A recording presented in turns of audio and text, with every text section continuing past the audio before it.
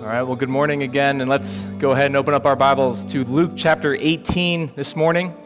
If you don't have a Bible, I would encourage you to follow along in a blue pew Bible, and you can find Luke 18 on page 887. So on that first Palm Sunday, as we now know it, Jesus arrived in the city of Jerusalem, and he came from the east.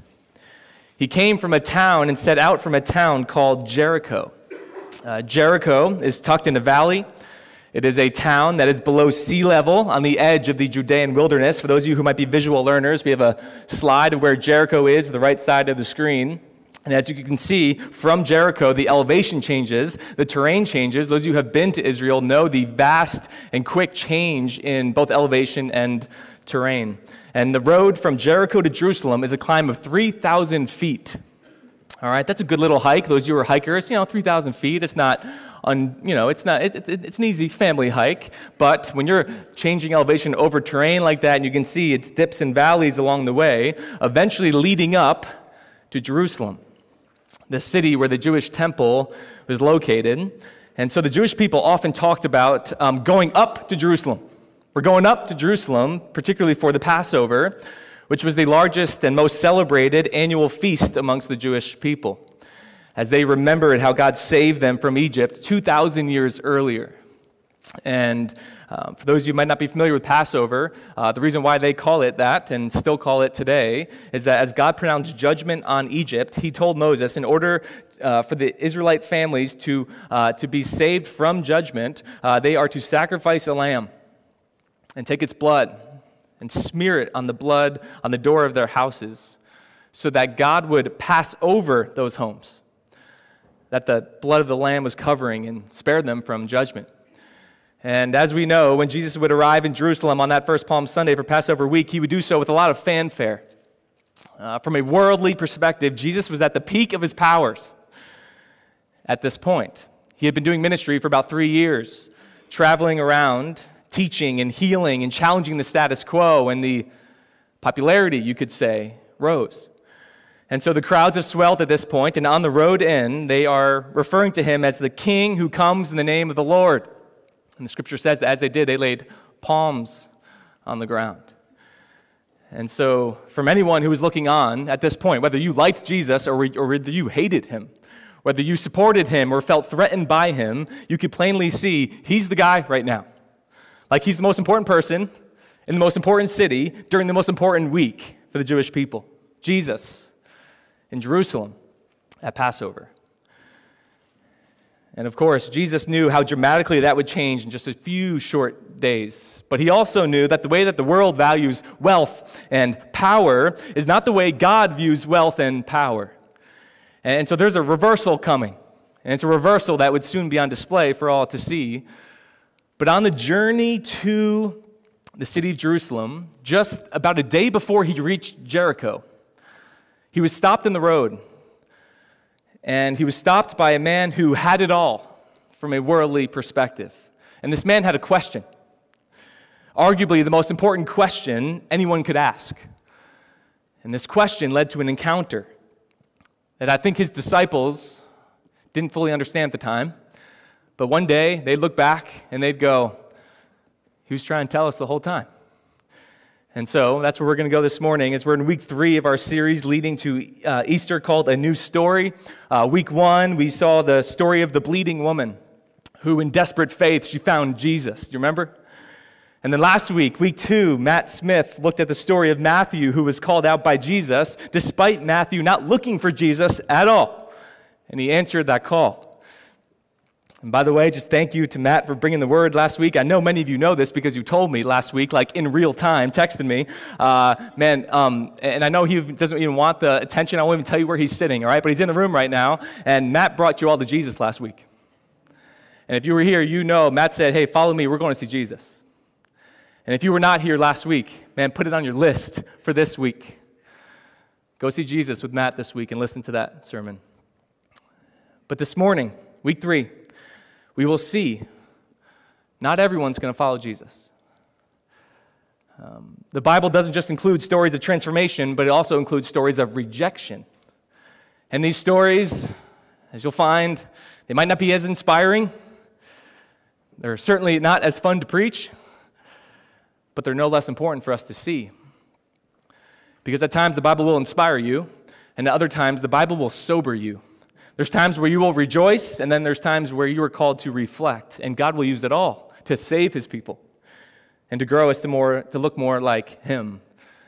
And so this passage this morning, it is a timeless test of the heart. And with that, we're going to go to Luke 18. We're going to pick it up at verse 18, and we're going to read to verse 30. And a ruler asked him, "Good teacher, what must I do to inherit eternal life?" And Jesus said to him, "Why do you call me good? No one is good except God alone. You know the commandments. Do not commit adultery. Do not murder. Do not steal. Do not bear false witness. Honor your father and mother."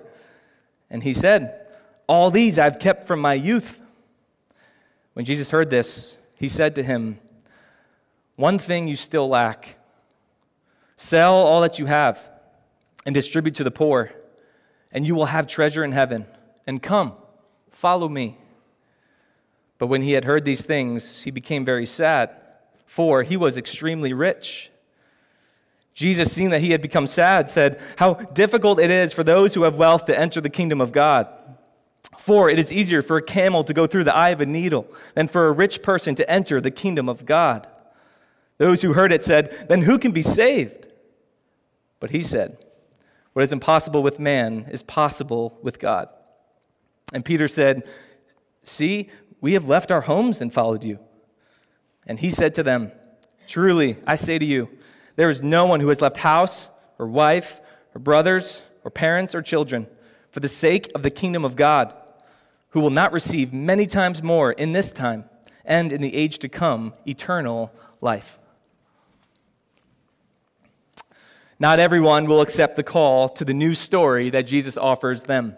In fact, we do know from Jesus himself that most will actually reject it. And for those who do choose to enter into a new story, and many of us can resonate with this, that we will still struggle to take a deeper step into a relationship and intimacy with him, where we believe, but we know that something is holding us back to going deeper. And we want to go deeper, but we're being held back from going deeper. And so this encounter doesn't tell us every reason why somebody does not accept that new story or why somebody rejects to go into a deeper story with Jesus. But it does reveal three things. It's not everything, but this passage gives us three things that may keep us from fully living within God's story for our lives. These are 3 points of rejection. Again, not inspiring, but I think important. Starting with number 1, the illusion of control. The illusion of control. The man who approaches Jesus with this question is often referred to as the rich young ruler. And the reason why we refer to him as that is the collection of evidence from the 3 gospel writers who tell the story. Matthew, Mark, and Luke all tell the story of this man. All 3 of them tell us he was rich. Mark tells us he was young, and Luke tells us he was a ruler. Put it all together, we got the rich young ruler. And he asks an important question. Quite possibly the question of our existence. It's the kind of question where somebody hears it, that they kind of listen. Even if they didn't ask it, they want to know the answer. What must I do to inherit eternal life? It's a question that everyone asks in some form or another. You've asked it. If you have kids, they've asked it. The person you met last week and are just getting to know, they've asked it. The person you were driving behind this morning and got frustrated because they were going too slow for your liking, they've asked it. Everyone's asked it. And they're grouped together with other questions like, is there a God?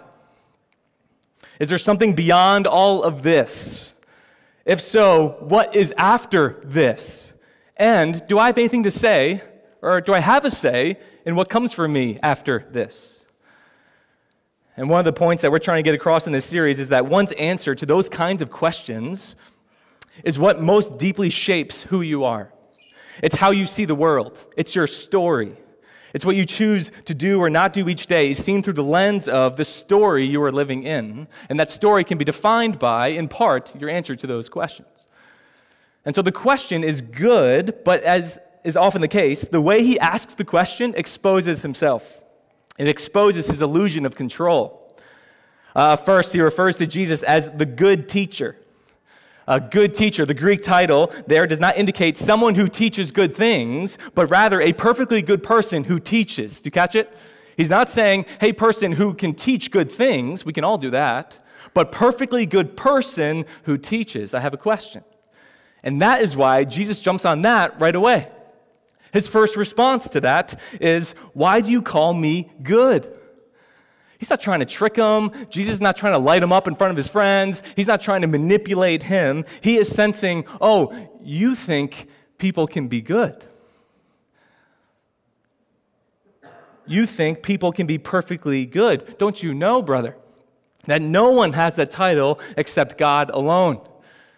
And you can sense the irony dripping in this encounter already. And so the man is asking, perfectly good teacher, what must I do to inherit eternal life? It's the way he asks the question that exposes an illusion of control. What must I do to inherit eternal life? And again, I'm not knocking him for the question. It's the right question. It's the question I've asked and that you've asked. But he's approaching it from the wrong direction, assuming he's the controller of his own destiny. And so Jesus answers. He goes along with him, and eventually he knows where he's bringing this conversation. But he goes along with him at first. He says, you know the commandments, smart guy. And then Jesus proceeds to list the second half of the 10 Commandments, which is important, and we'll come back to that. The 10 Commandments, the list of 10 commands that were first given to Moses by God to then give to Israel after they were saved from Egypt. And these are all the commandments, the second table of the law, they're called, that are externally done. They are behaviorally driven. Do not commit adultery. Don't murder. Don't steal. Don't lie. Honor your parents. What must you do to get to heaven? This is what you must do. And in order to be good, you got to do it perfectly. So he answers the question. Now at this point, does the man say, Jesus, I've tried to do it perfectly, but I can't.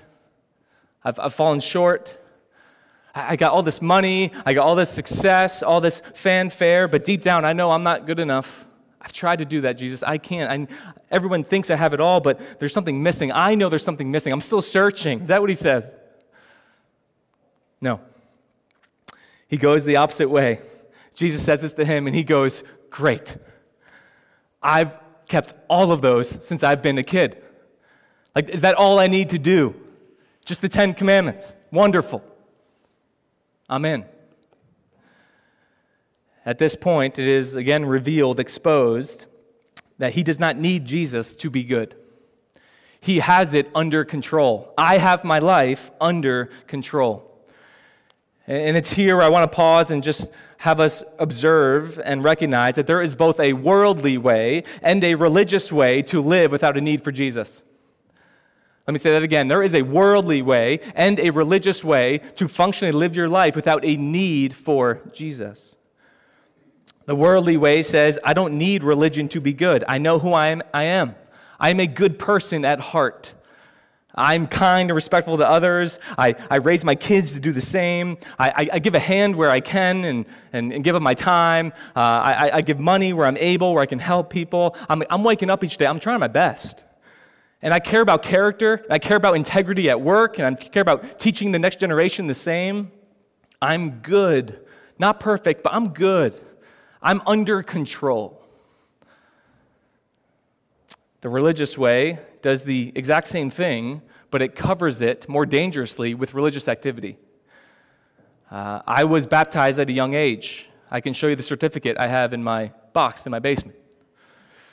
I go to church regularly. I give a portion of my income. And man, in this area, that's not easy to do, and I do it. I pray for others. I even dress a little nicer around Easter. Nothing against it, all right? I'll probably be dressed a little nicer next week, all right? That's not legalism, but so I'm not against it, but this is the kind of things that we'll say that I have done these things. I'm religiously good, but you're saying the same thing as the worldly way. You're saying I'm under control. Whether from a worldly perspective or religious perspective, it might seem different at the surface, but at the core, it's the same. And here's how you know. The sentences all started with I. Are you good enough? What must you do to inherit eternal life? If your answer in your own mind and heart, or whether you say it to somebody else, starts with I, well, I, and then I. When we are pinned under the illusion of control, our senses start with I. A Christian author from last century named T.S. Eliot, he wrote a Christian play once. It was written in 1952. The play was called The Cocktail Party. And the main character of The Cocktail Party is a man named Henry, who is a psychiatrist. And he's got a line in the play. It says this, quote, "People are absorbed in an endless struggle to think well of themselves." People are absorbed in an endless struggle to think well of themselves. I'm good. I'm under control. It's the first thing that keeps us from leaning deeply into God's story. Number two, the second thing that keeps us from fully living in God's story is misplaced love. So first, there is illusion of control. Now there is misplaced love. Jesus, at this point, he could have responded in a bunch of different ways. First, he could have said, it is preposterous that someone could claim that they have kept the law perfectly. Right? If I'm standing next to Jesus, I'm like, Jesus, light this dude up. Like, he messed up this morning. Like, and you know what he did. And then yesterday and the day before. Like, he's saying, I've kept all the commands from my youth. Like, Jesus could have right there just put him to bed. But he doesn't. Because the problem is not first his behavior, but his heart. So Jesus is not worrying about his behavior. He says, I'll leave that there for now. He wants to go after his heart. In Mark's account of this story, Mark writes at this point that Jesus looked at him and loved him. He looked at him and loved him. He's not annoyed by him like we might be. He's not offended by him. He is compassionate towards the rich young ruler. He looked at him and he loved him. And he says, it's one thing you still lack. Sell all that you have and distribute to the poor, and then you will have treasure in heaven. And come, follow me. Jesus knows that this young man's mind is wrapped up in what he can do. So Jesus exposes the state of his heart by pressing his finger on the one thing he knows he won't do. And rather than just calling that out, he goes to the heart level. And I want to be clear here for us all to see and be on the same page. Jesus is not saying that selling all you have and giving to the poor is what gets you eternal life. But rather, he is moving from the second half of the Ten Commandments to the first half, from the external behavior-driven to the internal worship-driven commandments. Starting with number one. What's commandment number one? You shall have no other gods besides me. And so by saying this, what Jesus is doing is that he's giving the man an x-ray of his own heart. Your true God is your wealth. The problem is not that you're wealthy, but the problem is your misplaced love for that wealth. Your problem is not that you're wealthy. Your problem is for your misplaced love towards that wealth over and above God, which functionally means your wealth is your God, even if you would never say that. If you're smart enough to know, I should never say that. Functionally, that's what the x-ray of your heart is showing. Understand this, Grace Church, the true God of our lives, whatever we call it, is that which we love most. If you want to know what your God is, what is it that you love most? You have a capacity to love a lot of things. God gave you the capacity to love a lot of things in this world, but what do you love most? It's that thing or that person that everything else will be sacrificed for when push comes to shove. So by telling him, sell everything you have and give it away and then follow me, Jesus is not, again, embarrassing him. He is inviting him. Do you see the invitation? He's inviting him to be willing to surrender the God of his old story, being wealth, to follow the one real true God in a new story. He's giving him an invitation to choose a new story. But the only way he will do that, the only way you have done that, or the only way you will do that if you have not already, is if you first see Jesus as one to be treasured above all else. And that's not first about what you do. It's about what you love. Salvation is not human achievement. There's nothing you can do to come in right standing before the Lord. And before you follow Jesus, you first need to see that you cannot achieve salvation, achieve eternal life on your own. And once you are given the gift of grace to see that, once you can see that with the eyes of your heart, that God grants you the grace to see it, it leads you on a path to trust in Him. And this is what it means to live free. We sang it this morning, to live free. I want to be free. I want to be set free from the blinders and from the bondage of being held by something. So the invitation goes out to the rich young ruler. And the moment he heard this, in verse 23, he's given the invitation to leave it all and be free in Jesus. And tragically, he knows he can't do it. Jesus pressed his finger on the one thing he knows he will not give up. This is a story of rejection. And he walks away sad because in his eyes, he can't do what needs to be done. And so this is where it is revealed. Up to this point, the man thought he had great wealth. He woke up that morning and thought he had great wealth. But he went to bed that night realizing great wealth had him. And it owned him. And it controlled him. And so upon receiving an invite to live in a new story and counting the cost, literally, he chose to remain in his old story. I hope we know here at this point that the main point here is not about wealth and the main point's not about money. Listen to me, it's a point. It's a point because Luke in particular writes a lot about money and generosity and God coming to deliver the poor and oppressed more than any other gospel writer.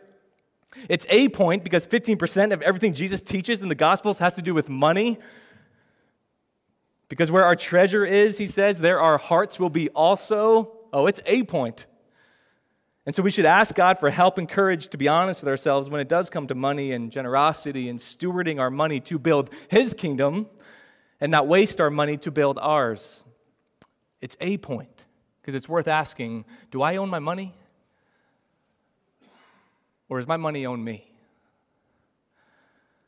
But it's not the main point, not here at least. The main point is here, and I'll ask it with a question.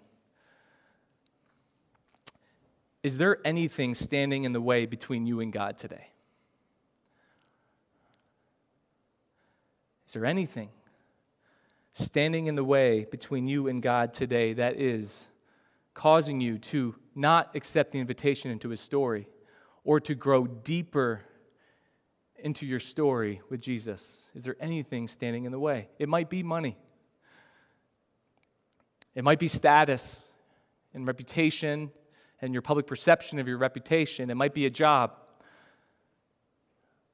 It might be a relationship, an addiction, a misplaced sexual desire that you've tried to overcome over and over on your own, but you can't. It might be a hatred towards a certain people group or a certain segment of our society that it just wells within you, the anger towards them. What might be standing in the way is your own illusion of control, as seeing yourself as good and not needing it. Is there anything standing in the way between you and God today?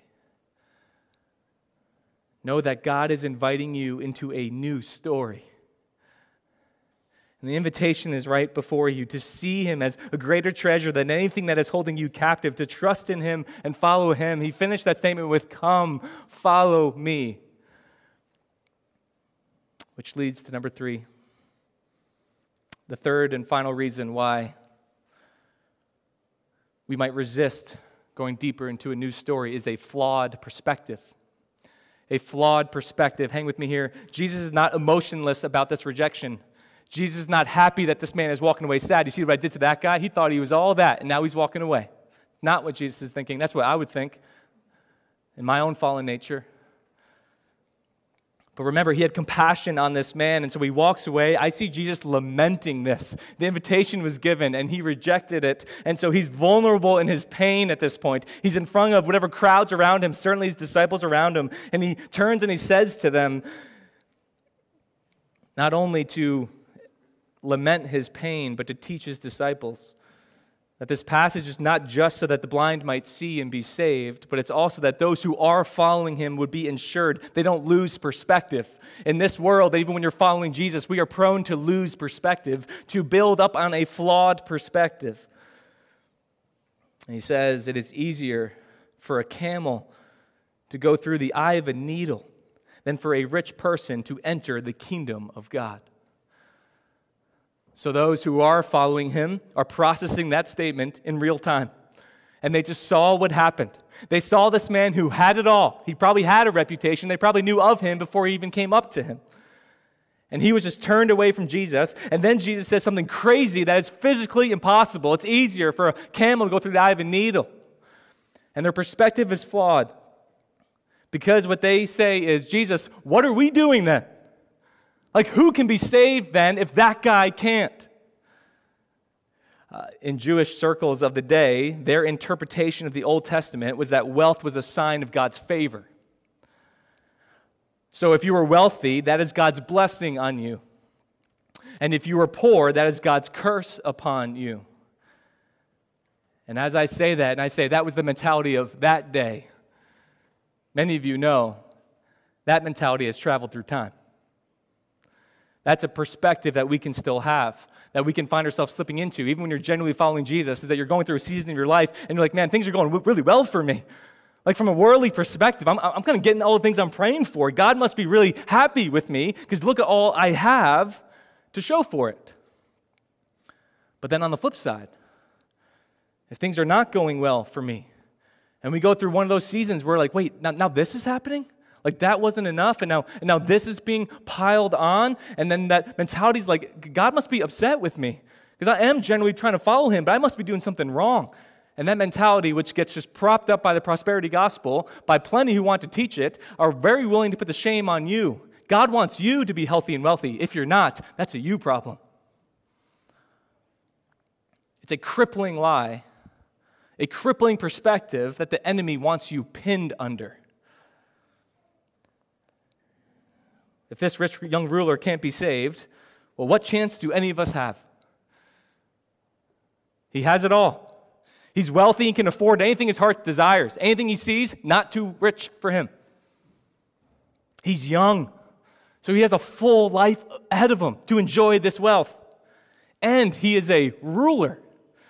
Not exactly sure what role he had. Luke doesn't tell us, but it's likely it was not a ruler in Jewish circles like the synagogues. Remember, a couple weeks ago we talked about Jairus, who was very careful to say he was a ruler in the synagogue. This is just a ruler in general, which implies it's probably a magistrate of some sort, some rule and authority within Roman Empire circles. So think about this. He's Jewish. He knows the law. He's rich. He's young, and he's running in power circles that give him status to everyone. He had it all. Every single year, Forbes magazine, now it's probably just Forbes, the online organization, puts out a list. You guys know the list. 30 under 30. 30 of the most influential people under the age of 30 in the United States. Every year they got the list. Sadly, my window to make the list has closed. Some of you in here, you still got a chance, all right? 2024, go get on the list. Included on the list this year are athletes like Joel Embiid, celebrities like Hailey Bieber. Combined net worth of these 30, $5 billion. Altogether, they have 613 million followers on social media. 30 under 30. Here's what that list screams and markets to anyone who will listen. These people are somebodies. They are at the peak of their powers. They're young, they're rich, and they're powerful. Even if you're old and rich and powerful, which most rich, powerful people are older, they know they're up on Father Time. They don't have the runway that these young people do. So millions and millions of people under 30 scroll through this list each year and they go, man, wouldn't that be something to be on this list? Millions and millions of people over the age of 30 scroll through the list each year and go, man, wouldn't that have been something if I was on that list?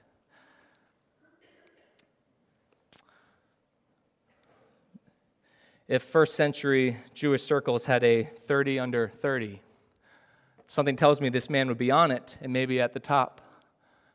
And Jesus just said to the man who had it all, with compassion and hurt in his heart, you're going to end up with nothing. You will not inherit eternal life. Which is why the disciples look at him and go, who can do it? If not him, who?